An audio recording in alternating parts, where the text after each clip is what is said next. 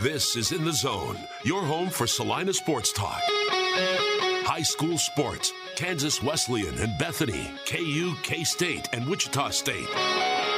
Wait, is there anything these guys don't cover? You're in the zone. Welcome in the Zone here on Sports Radio 1150 KSAL. I'm Jackson Schneider, and we've got a shortened show today because the Royals broadcast will kick in here at about 5:30, but we've got so much to discuss in a short time period, so we're going to be jumping right into it and be joined by John Kurtz. And John is all over the media world these days, formerly the sports director at K-Man in Manhattan. He is with the Kansas City Sports Network on the 3 Ma podcast, has a YouTube channel, all this different stuff. John, how would you prefer I introduce you in the future since you got so many hats in the media world? It's a good question, and thanks for having me. People ask me that before I go on with them, every once in a while when I still do a radio hit or something. And I don't know. Here's what I do. You pick and choose however it is that you want to introduce it because, I always feel like podcast, how much legitimacy does a podcast have if you're introducing a radio guest? YouTube is where my biggest audience is at, but it doesn't seem like people ever really want to go that route and be like, hey, I have a YouTuber on with me right now. Like, it doesn't carry that cachet. So, whatever you are comfortable with, I am totally fine with. Well, regardless, we know you know your stuff because you've been around it a while and you did some great stuff with that YouTube channel about a year ago when we thought the sports world or the college sports world was falling apart originally, when the rumors of OU and Texas moving to the SEC really first came out. And then there was the sky is falling for the rest of the Big 12 and K-State. Well, fast forward to now, the Big 12 seems to be in much better situations when you hear the news that breaks even yesterday with USC and UCLA moving now to the Big 10, which seems to be one of the more earth-shattering pieces of realignment that's really ever happened. Yeah, it's funny how it's almost a year on the dot that this happens again, and that to me is, that's why a lot of people, and I understand why, a lot of people are kind of grave dancing on the Pac-12 and just taking shots in general and enjoying the fact that it wasn't the Big 12 that was being rocked this time around and that the Big 12 is on a little more stable footing now than they were when Texas and Oklahoma left. But I really wasn't doing much of that because I just think you have to think bigger picture with all of this. And I don't know. I still think it's bad for a lot of the have-not schools in the Big 12, which is maybe the entire league. I think there's a scenario where if the SEC eventually decides to expand more, and there's been talk of like these conferences getting up over 20 teams, then there's a chance maybe like Oklahoma State, Texas Tech, TCU, schools like that potentially could get in the mix there. But if you're not one of those schools, I wouldn't be celebrating much right now because the best case scenario is you either raise the Pac-12, merge with the Pac-12, or I guess maybe the Pac-12 goes out and takes like Boise, San Diego State, and you still feel like you're a superior league to them, and that's all well and good. But what we've moved closer to is just a day where it is legitimately just the 2 super leagues or maybe 1 super league. Like, we took a massive step forward to that with this move yesterday, and I was thinking and hoping that there was going to be a 3 or 4 year period here without as much movement before some of these media rights deals started coming up in 24 and 25. So it feels to me like, to be honest, the clock has just been accelerated on a lot of the schools in the Big 12, along with many across the country, becoming more irrelevant, dropping away from that top group. So that's why I'm not really celebrating a ton. Plus, there's the fact that, look, I get the Big 12 is on much more solid footing than the Pac-12 right now, but I'm still not fully confident somebody wouldn't jump. I think all bets are off as to where things could go now. I think the ACC has a little bit of an initiative to expand because that's the only way they can renegotiate their TV contract, which is terrible, and locked in for another 14 years. If they want to up the ante there, they could expand and renegotiate the deal. I just think there's a lot on the table. And if the ACC were going to do that, I would think that West Virginia and Kansas would be in the mix there. So I don't know. It just, to me, is a lot of uneasiness. And speaking from a K-State perspective, you're along for the ride. I think we learned that last year. You're kind of along for the ride with whatever happens with the Big 12, and it doesn't feel very likely there's a seat at the table for you anywhere else. Now, with the Big 12, having technically expanded with 4 after the whole situation last year. I mean, those schools aren't here yet. Could we see the Big 12 get more aggressive and add a handful of schools? I've seen some rumors with the Arizona schools and maybe a Utah potentially reuniting Colorado with the old Big 12 or Big 8, I guess. Is that something that we could see before the already new members of the Big 12 have even become technically part of this league? Is that a change that is realistic, or is this kind of, like you said, we're just along for the ride? Well, I think the league would be smart to explore that, because I just view it as like eat or be eaten. I mean, that's really the environment that we're in. And it's hard to know what to believe, because, most people have said that. I can't remember what reporting I read yesterday, if there was reporting that said like the Big 12 would be expected to do that. But I was just reading this morning a Dennis Dodd article where he said a Big 12 source he talked to said, like, why would we want to add that? And I hate that attitude, because you have a chance to like kill a competitor here and go out and get stronger, at least add some teams with more legitimacy to them and a little more bite to the league. I don't understand why you would sit around and wait, because I think there is a chance that somehow that comes back around to hurt you. If you have a chance to go add more Power 5 teams right now, I would do it. And the Big 12 has always been the league that's lagging behind. So I don't know. I am hopeful that, Dennis Dodd, I respect the guy, but to be honest, some of his reporting throughout conference realignment has been a little all over the board.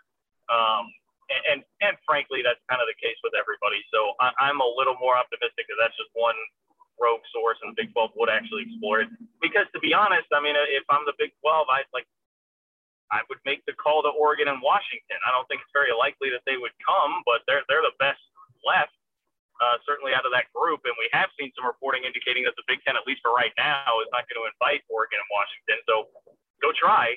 And the other thing that's been talked about a lot, I know John Wilner is the guy who had the original report yesterday about USC and UCLA. He talked about the Pac-12 essentially coming back with the same idea that the Big 12 ran to the Pac-12 last year, which was like, hey, why not just merge? Like, let's have our leagues merge and create this big conglomerate conference that I guess would kind of be like the best of the rest after the SEC and the Big 10. And I mean, I would at least listen.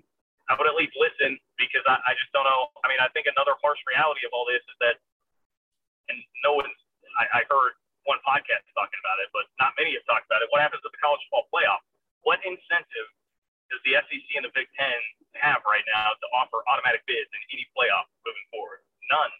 Absolutely none. So the ACC, and this is where the ACC, Jim Phillips really screwed this up, the ACC commissioner, by torpedoing the playoff expansion that the SEC was going to give a gift to everybody of an automatic bid to these conferences. Well, he turned it away, threw it back in their face, and now there is absolutely no incentive for those two leagues to ever offer that. And that is where you're going to get screwed in recruiting if you don't have a legitimate path to the playoff every single year, and that's where you're going to see that gap widen. So for that reason, I mean, that's why I would think that some of those Pac-12 schools would be pretty attractive to the Big 12 to stockpile yourself with as many schools that could give you some air of legitimacy when you do have a good team that can pop and get to the playoff, to at least have a halfway decent schedule to get there and allow them the opportunity to do so. But I don't know. It's just we're kind of back to square one where we were last year, where I think a lot of things are on the table and we just have no idea what the next domino to fall is going to be.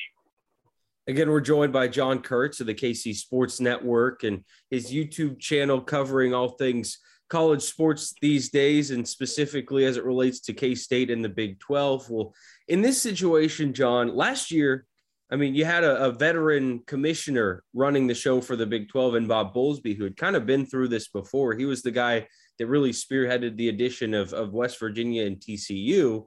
But now this all happens literally the day after the Big 12 names its brand new commissioner in Brett Yormark. Can you think of a worse way to get greeted by a new position than this news that Brett Yormark got yesterday? I mean, it's definitely tough, but that's kind of the job description.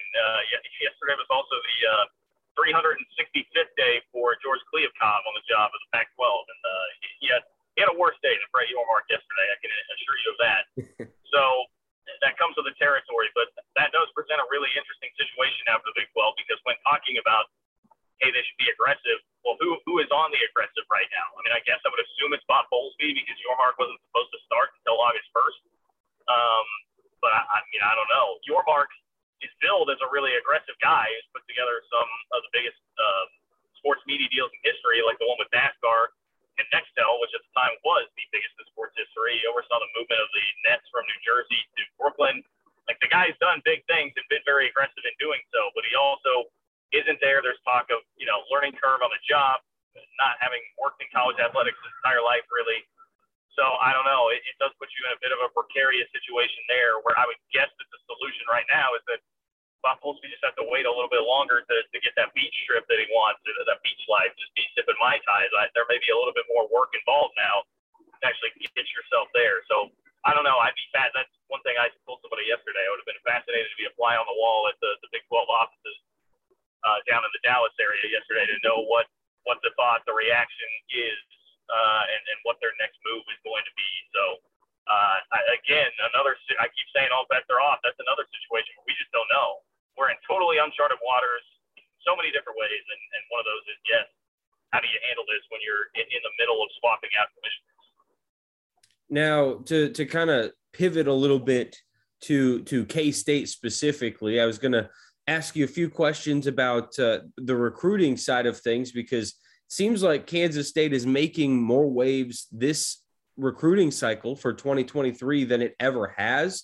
And I'm curious if this may impact it a little bit, because right now, I mean, K-State's been in the mix on one of the best quarterbacks in the class of 2023 and Avery Johnson, and they're in the mix with plenty of other schools and on other like three-star kids all over the field. I mean, does this affect K-State at all, hurt their chances of pulling in more high-profile recruits and continuing this best recruiting class they've had in a long time, if maybe ever? That's a tough one because I don't know that everybody else outside, it's hard to know how much like high school kids are really paying attention to it, or to understand the total dynamics of it. How can K-State sell that? I mean, they did have to do it last year and seemingly did okay. As it relates, I feel like you're too far along in the process right now with some of these kids, and they already basically knew that you're not going to be the Big Ten or the SEC, right? You're not going to be in one of the two big leagues. So I wouldn't think that it hurts anybody really immediately, but that can change, based on whatever reporting comes out tomorrow or the next day about what the future of the Big 12 is going to be.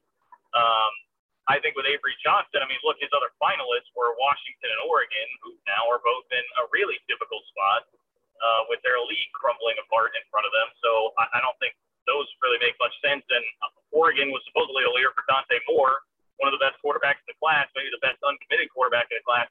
Now, that's a recruitment that I would wonder about at this point. That's where I think Oregon probably gets screwed with that. Washington just took a quarterback commitment the other day, so I think they're probably out. So, I think you're still sitting pretty for Avery Johnson. I doubt that it has an immediate impact, but I think if you start looking at like 2024 and beyond, like those classes, maybe that's where it could. And again, all this is just like subject to whatever news would come out of it. So, John, with this all this recruiting, I know you've been around K-State athletics for a while. Can you remember a recruiting class that maybe wasn't as high profile but had some more excitement like this? Because to me, this is the most excitement that I've had surrounding K-State football recruiting really ever, and the potential that's there in the future, especially with really what's in front of K-State this season. It seems like it's all coming together at once for potentially one of the most important or influential seasons in program history. Yep, and that's the real what about conference realignment and why you wanted some stability. It feels like the program's really turning a corner right now, both on field and off. I mean, you're kind of a dark horse Big 12 title contender on the field this year with Deuce Vaughn, Felix Andy-Dike Uzama, Cooper Beebe, like all these guys that could be All-Americans. You've got some real talent there, I think, in the first 22 especially. And now, who knows, is this the last hurrah? I mean, you wonder about that. And then at the same time, you're pushing through with what I would call, I think, the most exciting K-State football recruiting class of my lifetime, with the caveat that when Bill Snyder 1.0, everybody thinks of 2.0 when it was kind of walk on you and grittiness and toughness. Like Snyder 1.0, they had badasses running all over the field. I mean, they had really good players, and the recruiting world was just not covered quite the way that it was right now. So back in those days, I think had it been covered the same way with, 4 different major recruiting sites and all that, I mean, there probably were classes there that you would have been as excited or more excited about. I mean, shoot, I can remember, even with limited coverage, being really excited when K-State landed L. Roberson, for instance, back in the day. But at least in like kind of a modern era K-State football, Snyder 2.0 and beyond, there has not been a class with so much hype. I mean, the only thing in my eyes would be when Prince took over and immediately flipped Josh Freeman from Nebraska, and he was an Elite 11 quarterback, high 4-star, Army All-American, like all that, similar to Avery Johnson, if not higher ranked. And that was a huge deal to not only do that, but to flip him from being committed to Nebraska. That was seen as a huge deal and one of the most exciting recruiting victories I can ever remember in my K-State lifetime. So, for talking football, I think that's really about the only thing that compares to it right now. So, I mean, kudos to the coaching staff. They've finally been able to turn this narrative around about in-state kids in particular, which is what's really helping out with this class. But yeah, the long-term viability of it obviously comes into question every time that we go through another wave of conference realignment. Well, John, I got to let you go here, man, because we're running out of time, but I appreciate you coming and touching all these bases with me, man. It's been a lot of information all at once. But before I let you go, where can the people find your stuff so we can get you some more viewers on your YouTube and your podcast? Yeah, no, I appreciate that. So the YouTube channel is just my name, John Kurtz, JohnKurtz. You can also listen to the 3MA podcast, 3MAW, for the uninitiated there, but that's just Kansas City Sports Network, KCSN. You can find that wherever you get podcasts, Apple, Google, Spotify, etc. And follow me on Twitter, just at JL Kurtz on Twitter. Awesome, man. John, thank you so much for your time. We really appreciate it. Great insight as always. We'll talk to you soon. Yeah, anytime, Jackson. Thanks, man. Again, big thanks to John Kurtz from the Kansas City Sports Network. As you also heard with his YouTube channel, you can find him on Twitter. There's not a better follow for this area if you want to talk Big 12 sports, K-State sports. John, awesome stuff as always. So make sure to check his stuff out. But that is going to wrap up our show for today and for the week. Make sure everybody enjoys their 4th of July weekend. We'll be off on Monday enjoying the Independence Day holiday, but we will be back on Tuesday. So we'll see you then on In the Zone on Sports Radio 1150 KSAL and 106.7 FM.